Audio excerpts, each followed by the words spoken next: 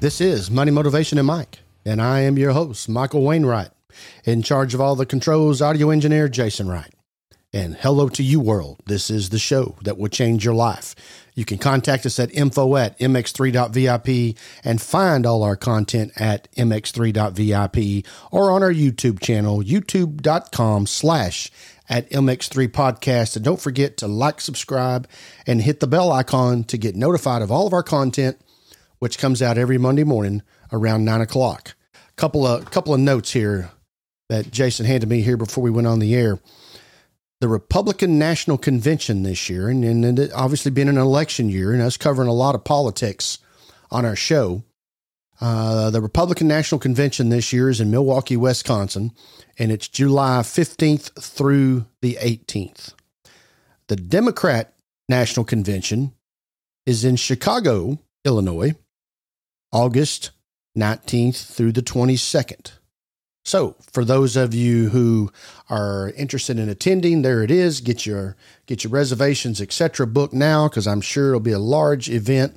And, you know, now that it being the presidential election year and the first time that we've had these conventions since the January the 6th situation, and President Biden's administration here, or the first term coming to an end, depending on whether he gets reelected or not.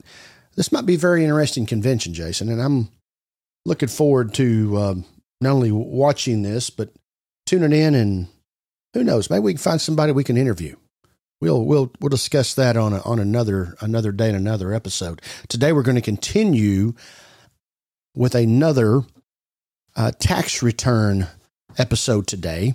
Last week we sketched on a lot of things such as tax rates and tax deductions, standard deduction, et cetera, filing status, dependents. And today we're going to get into the next phase of what I call the extension of the Form 1040, which is the schedules. And there's more than just the normal schedules that I'm fixing to touch on, but these particular schedules, which is Schedule A through F, all have different meanings. They're the schedules that a lot of your extracurricular activities or businesses, etc., go on. And frankly, these schedules really haven't changed a whole lot over the last 30 plus years that I've been involved in the business. But nevertheless, there's a lot of people who don't know a lot about them. And of course, we have a younger audience that comes into our viewing and listening audience on a regular basis. So important we go through these, and maybe you didn't know either, and you've been doing your taxes a long time, when this is something that you should have been focused on at a later date, and today is not too late. So first schedule right off the bat is Schedule A, which is your itemized deductions. And this is the deduction you would take if you're able to itemize your deductions. And if not, the standard deduction, which we discussed on the last episode. The first thing on the itemized deductions, and frankly, is very difficult to do, which is your medical and dental expenses. Now, remember, medical and dental expenses are deductible if you can itemize, and also the first 7.5% of your wage is the threshold that you have to meet before you can deduct medical. So you make $100,000, the first 7.5% of that is excluded. That gets you up to the threshold. So you'd have to have $7,501 worth of medical expenses to be able to take $1. Obviously, if you made 50 grand, you cut it in half, $3,750, you'd have to have $3,751. Medical you can deduct, but it is very, very difficult to deduct medical expenses. The next item on the itemized deductions is our taxes. Your state and local income taxes that you pay to the state and local governments is deductible. Your personal property taxes, such as you going out here, and which also factors into the sales tax. We automatically get a sales tax deduction based on your income, but those large ticket items, such as buying a new car, they would be factoring here as well. And then, of course, your real estate taxes. They're put on the itemized deductions as well. Now, unfortunately, a couple of years ago, the tax part of the itemized deductions became limited to $10,000. And don't ask me why, I don't really know, because this was a good deduction for people, and we just handicapped them down to $10,000, those who have more.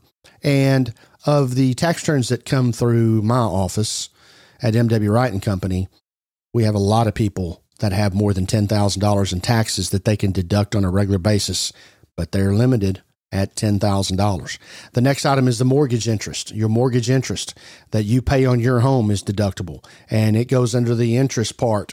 Also, if you have just financed your house, or you refinanced your house and you paid points because you brought your points down, your interest rate, if you paid points, those points are deductible as well.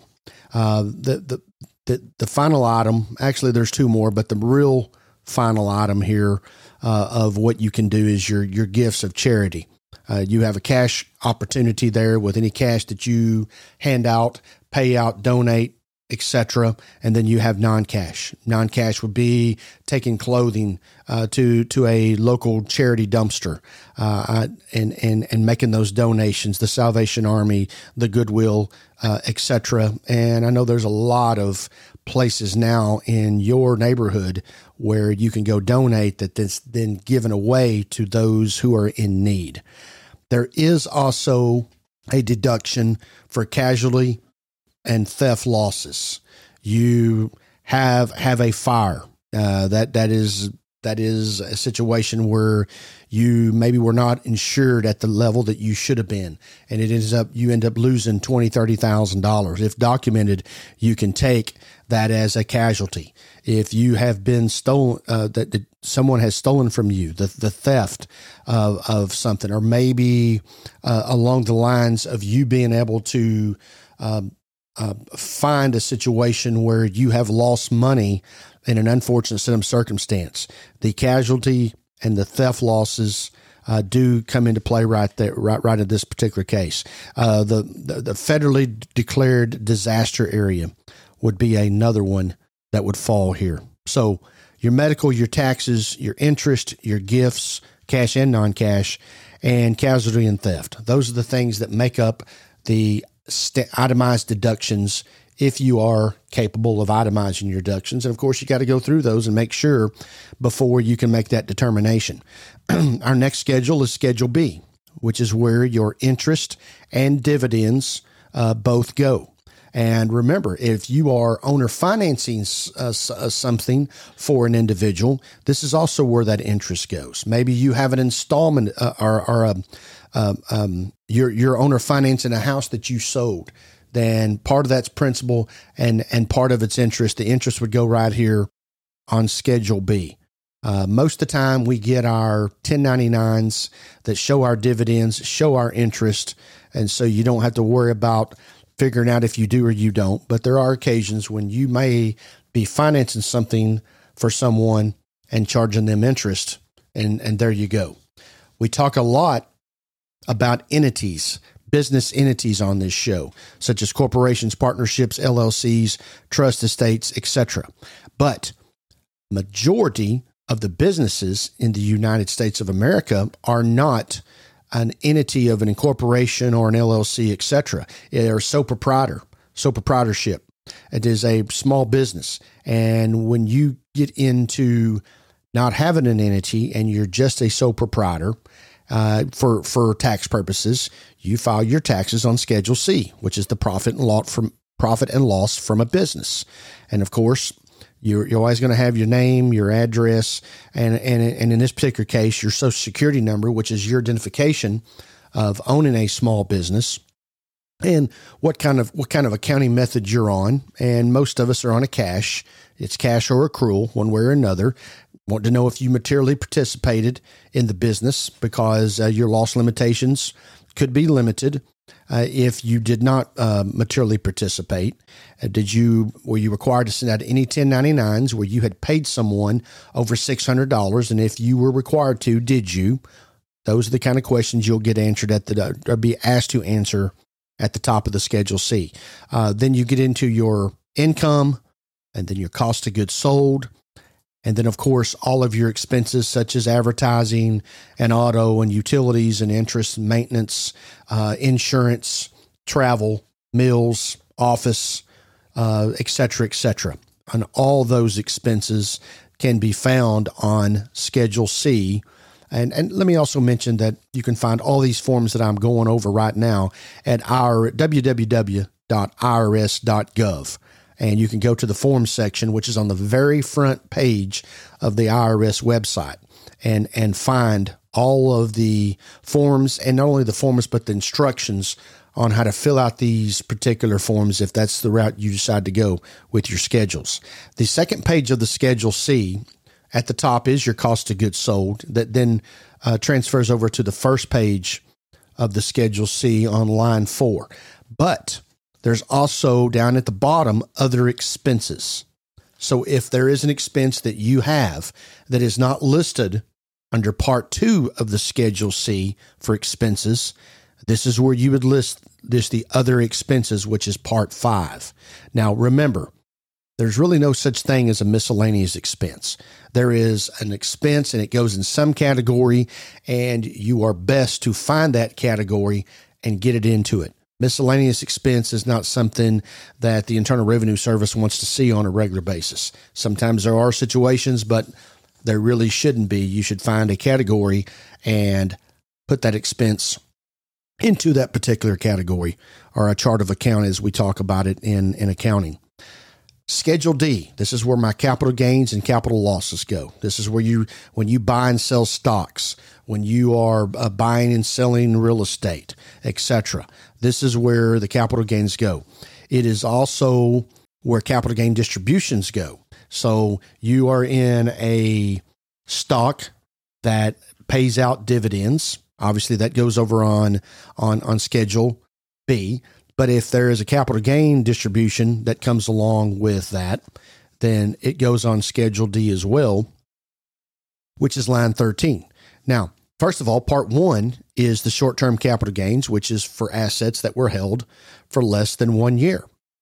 The long-term capital gain is obviously assets that were held for more than 1 year.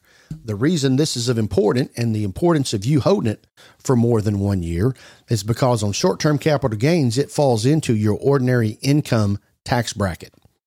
When you hold an asset for more than 1 year, it falls into capital gain tax brackets. So tax rates at capital gains are typically less than what a person's tax rate or the amount of tax that they're having to pay on their particular income, ordinary income.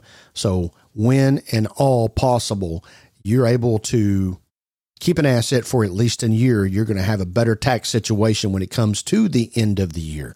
Now, there are situations where you go out here and you buy something and you're able to sell it in a short period of time.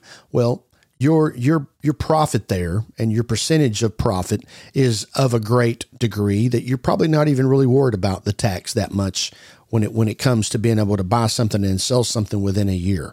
But when you can, you need to try to hang on to those assets for at least 1 year, and then you will come out on a better path at the end of the year. Our Schedule E is a very used form that attaches to the 1040, and this is your supplemental income and losses. The number one thing here would be rental property, your rents. You have a rental property that it goes on Schedule E, and it goes on line 3 of the rent that you collected for the year, and then all the expenses that go below it, such as your advertising and auto and cleaning, commissions, management fees, insurance taxes, supplies, repairs, and of course, depreciation. Depreciating an asset over the period of time of what that asset life expectancy is. And the IRS has things set up to where you have to keep an asset at a particular timeline, such as straight line or double declining balance, which I'm going to touch on here momentarily on the depreciation schedule here in just one moment. Also on Schedule E, the front page would be where you put your royalties. So if you have royalties coming in, let's just say from a gas and oil well, that is where those royalties would go. Also, when you have royalties, don't forget your depletion expense. And the depletion expense is 15% of the gross amount that you received in income from that particular royalty. So make sure that you're putting that on there, or make sure you're double checking that your tax preparer is taking advantage of the depletion expense as well. The second page of the Schedule E is a page where all of our entities, our partnerships, our S corporations, our estates, our trust, when you receive a K-1 from one of these type of entities, and we'll just say a limited liability company, for example, when you receive your K-1, and remember your K-1 is your profits and losses of the ownership you have in X amount of entity, such as an LLC. That income and the name of that entity, the EIN number, whether you've had a loss, whether you've had a gain, all that goes on to Schedule E, page 2, which is also, like I say, S corporations, estates, and trusts, and make sure that you are getting your K-1s and applying it. A lot of people don't realize that these type of companies, such as S corporations, partnerships, LLCs, lots of people don't realize that those companies do not pay tax. The owners of those companies pay tax. So you got to make sure that K-1 comes over. There's also a situation where you have invested your money through a brokerage house, and we'll just say an Edward Jones, for example, and they've invested your money into some kind of partnership. That is not it actually could be deferred, but sometimes it's not deferred. And you will get a K-1 from that company, even though you're expecting a 1099 from the brokerage house. You still get a K-1, and you got to make sure that when you do get that K-1, that it goes on Schedule E, page 2 as well. So don't overlook that. Make sure you got all your documents, and documents all have to be in the mail by January 31st. So within the week, maybe then you would be capable and able to file your taxes. The final schedule that's been a part of the 1040 extension for many, many years is Schedule F. And this is where the profits and losses of your farming and ranching go.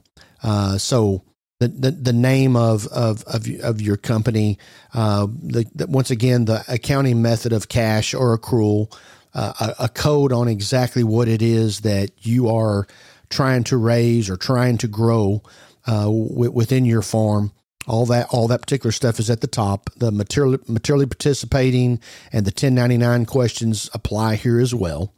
And then you get into the sale of livestock that you purchased to resell. Then you get into the sale of livestock that you raised. Also your grains and products, produce, etc. They go along there as well. Remember that when there are subsidies that you can get from the federal government when you're in farming, and you receive distributions from a cooperative distribution called a 1099 PART. And remember that you have to put that down as income on your Schedule F. So if you've received some proceeds, disaster relief payments, such and such, a community credit corporation loan, on and on and on. Anything you receive from a subsidy from the government, you're going to get some sort of documentation, more than likely a 1099, and that is income to your Schedule F. And then, of course, all the normal expenses like we talked about on Schedule C and Schedule E with the rentals come into play as well. But on the farming, there's going to be some other things like feed and fertilizer and lime, seeds, plants. There's going to be some other things that go along with farming and ranching that will come into play on your Schedule F that not necessarily is over on the Schedule C or the Schedule E. Veterinarian bills, breeding bills, medicine, etc. So Schedule F is where we put our farm and our ranch income. Now, the Form 4562, which is the depreciation and amortization schedule, and obviously it flows back into Schedule C, Schedule E, and Schedule F. So any assets that you may own that pertain to your business, that depreciation is figured on the Form 4562.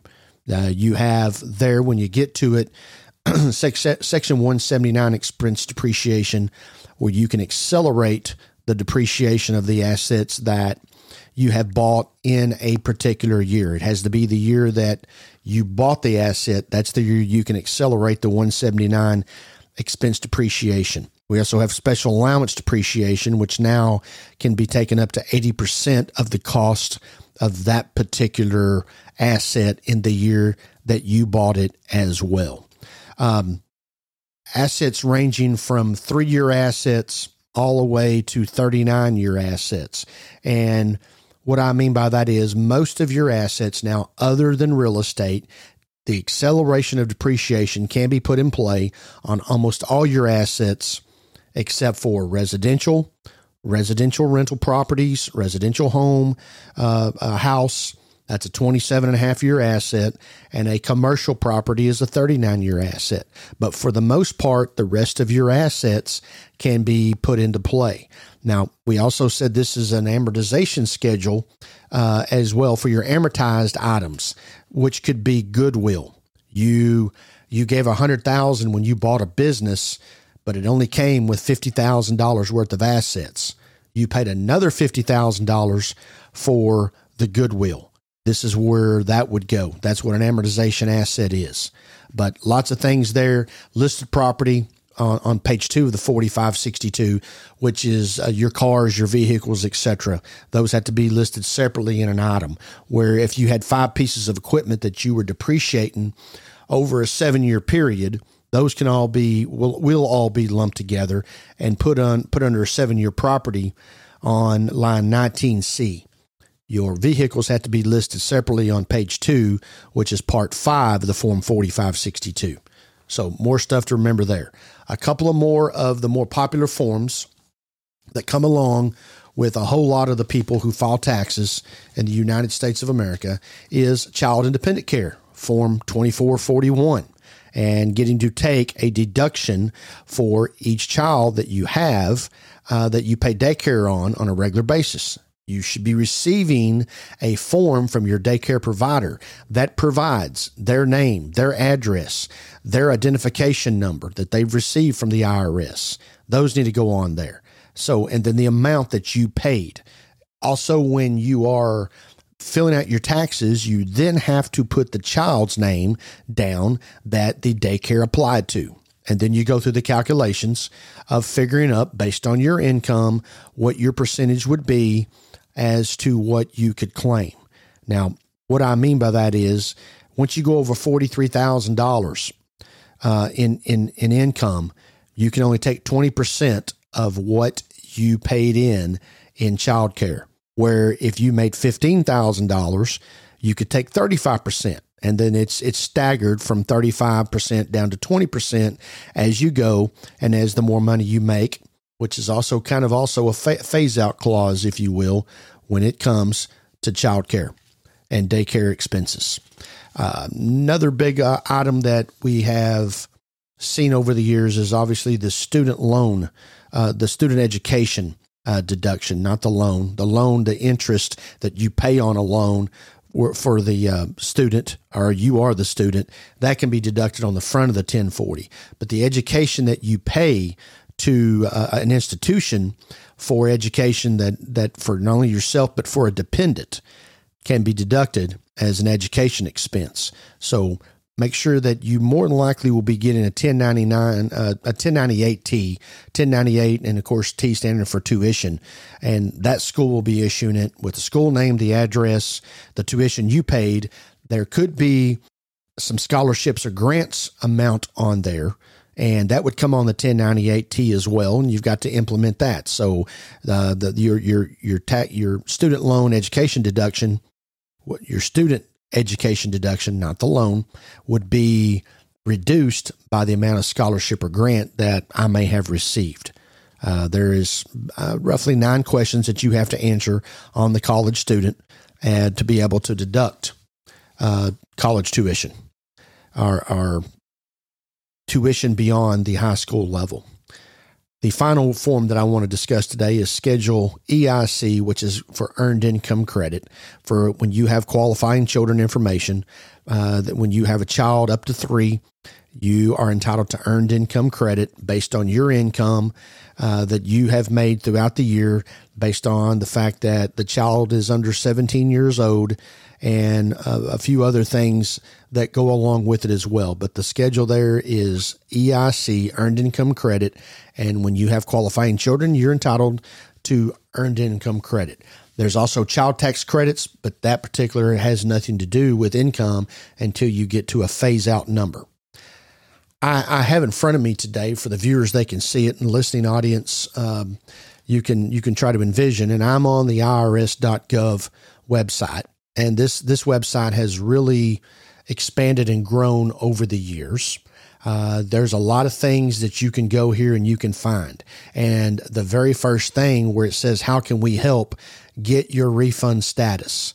So after your taxes have been filed, and we recommend that you e-file your taxes, but after your taxes have been filed, you then can go and you can find out the status basically of where is my refund.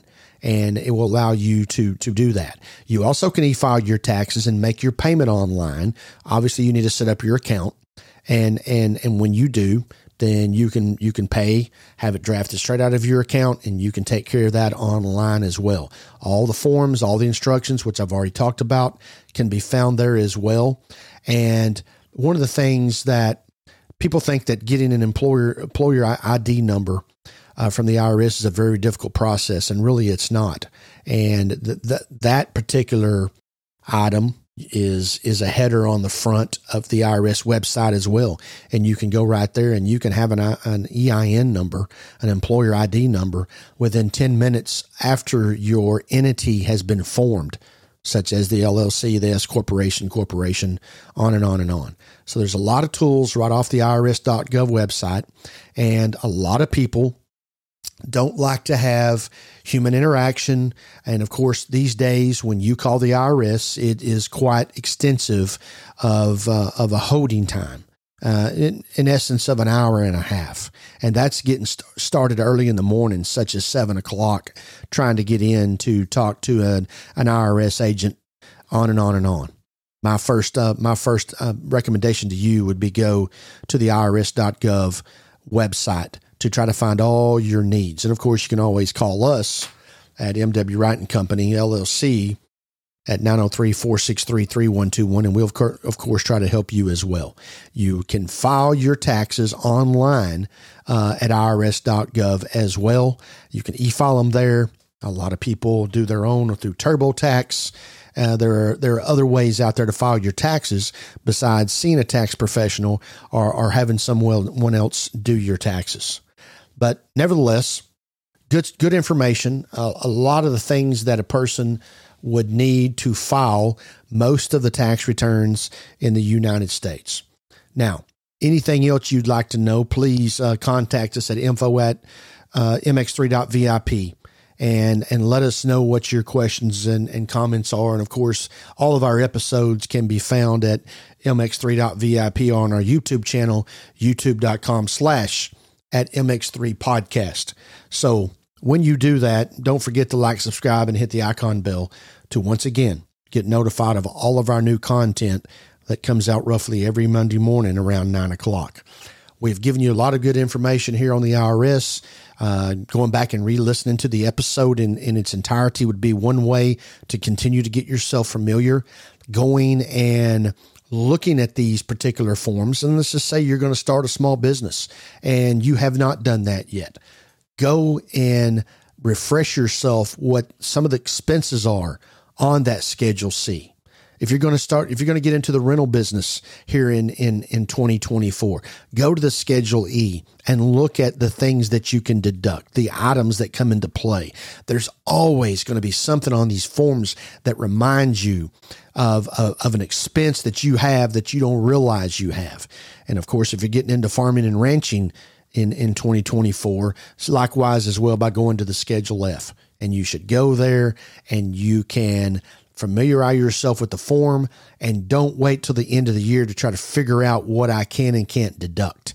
You go there now. Be proactive and do that process and that research and development before you go into your business adventure. Once again, please, info@mx3.vip. We'll try to get some of your questions and comments on the air. And if not, we'll have a conversation with you directly through email or directly over the phone, however it is that you would like to gather information from us. And we have a lot of information, so we look forward to hearing from you. So until next time, for everyone who's been a part of this show, continue to live your life the right way.